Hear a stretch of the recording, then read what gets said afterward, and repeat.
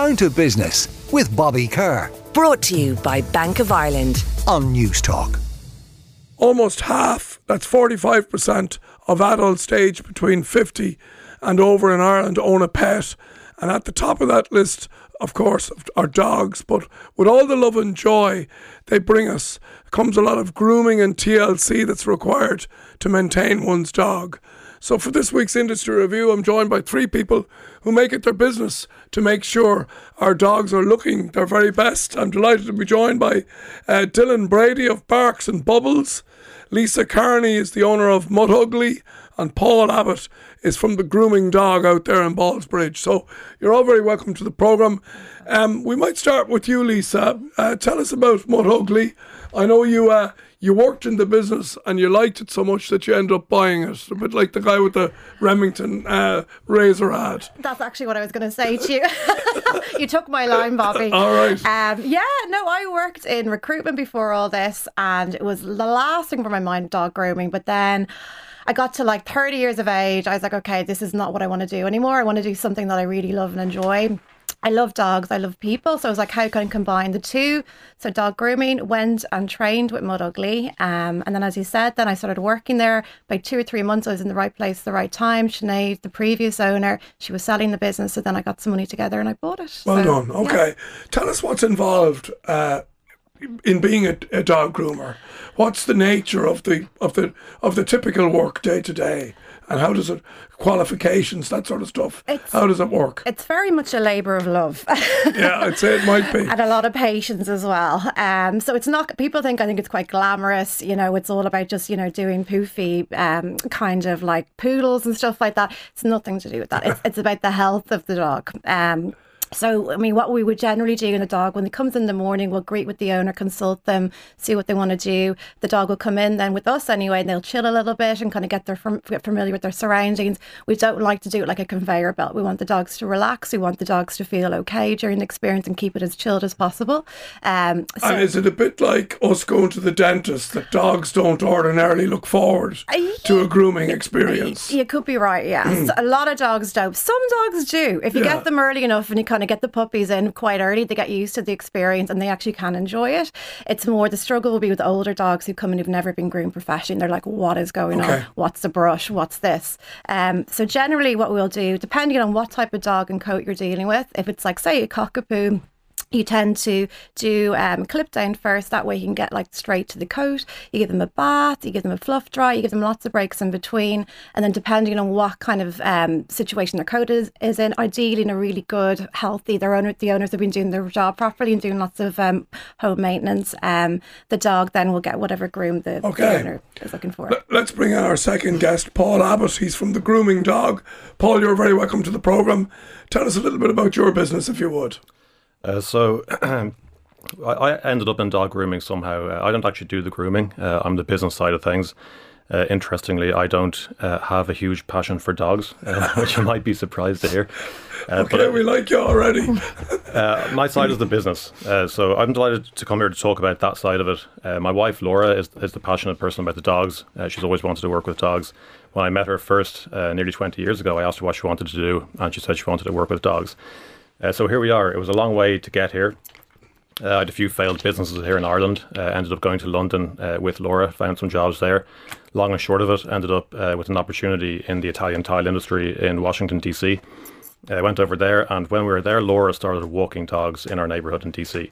We built that up to maybe 5 or 6 people walking dogs around our neighbourhood, and as that was building up, the tile thing was going down. So we joined forces in 2013, borrowed money from the bank to open our first 12,000 square foot pet hotel in Rockville, just outside DC. And 2 years later, we opened our second one in DC, 2 miles from the White House.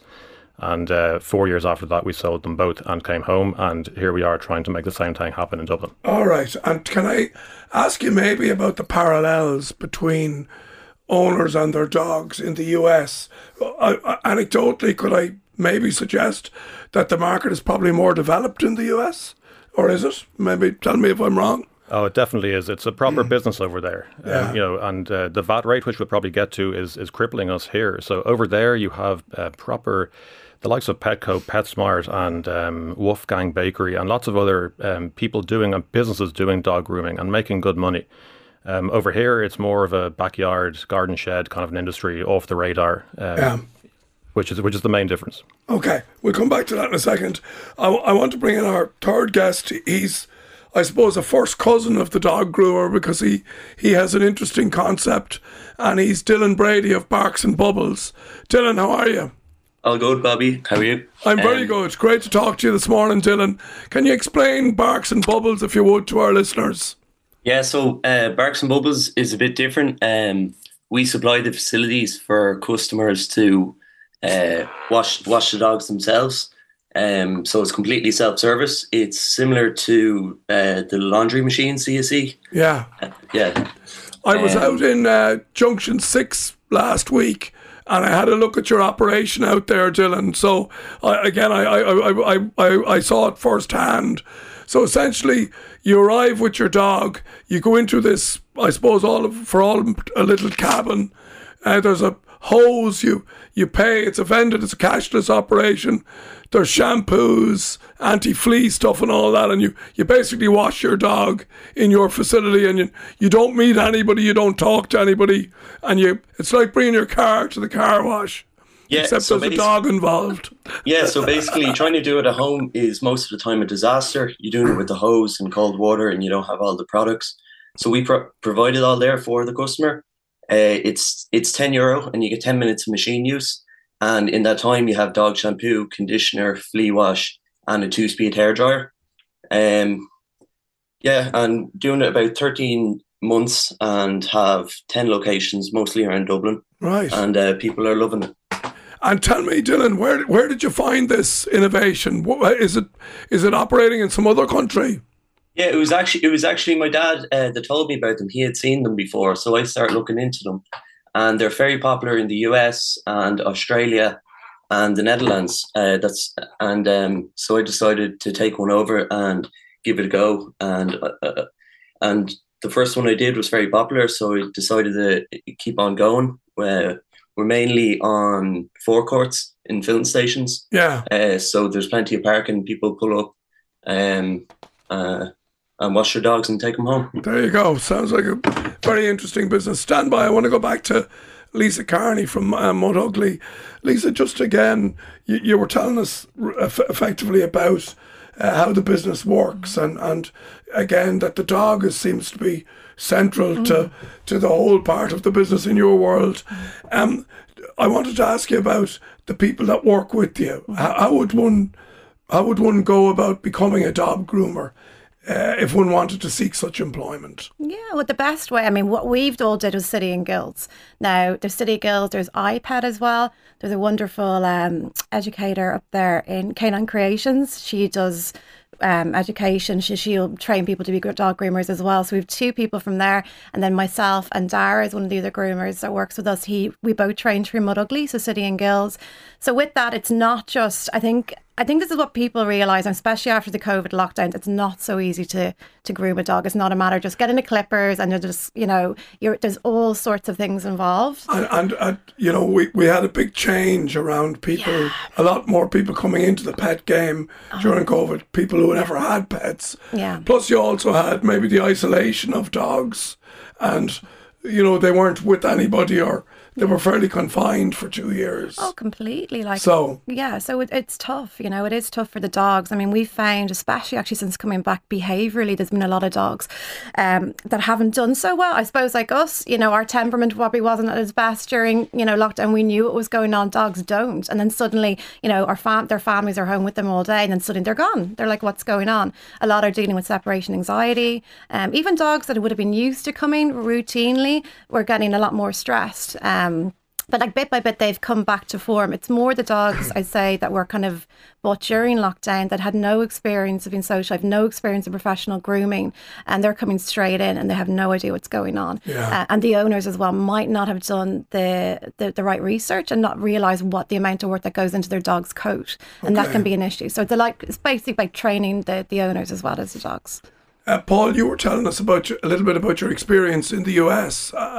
Am I right in saying that over there, people would think nothing of spending $100 a night leaving a dog in, to be groomed and looked after? And is that the kind of stuff that would you be dovetailing like minding dogs with grooming, or do they happen in different places? Yeah, so what we did, we had a pet hotel and spa. So we had hotel rooms that we built specifically for the dogs, marble floors, underfloor heating, chandeliers, widescreen TVs, which was obviously for the owners. The dogs didn't care, and they were spending $100 a night, and we were fully booked very, very quickly. How many of these dog rooms had you? We had 36 in DC, and I think it was about 17 in Rockville. And they're fully booked, block booked. We even had some overflow crates that we had to get. But generally, once they're in for like a week or 2 weeks or whatever it might be, they would get a groom at the end of the day. So they were complimentary services. Okay. And we had daycare as well, which incidentally we're opening in Ballsbridge at the end of this year. So that's what I was going to ask you. Do you think that we'll ever end up in a place in Irish society where there will be pet hotels and that kind of thing? Well, or is that just a bridge too far for us? Oh, it's absolutely not. But there are 3 reasons why it won't happen. One is Dublin City Council won't allow it. Otherwise, we'd have one already in Ballsbridge. We would have opened one. 2 is the VAT rate. We're busy fools, a lot of us. It's a labour of love for the people who are in the industry. I love the business, so I don't love making no money. And the 3rd reason is access to debt. When we went to the US, we borrowed $325,000 on a 10-year term while we had a 2-year visa. So it might sound like it makes no sense, but they all got their money back. But over here, we came back. We're Irish citizens.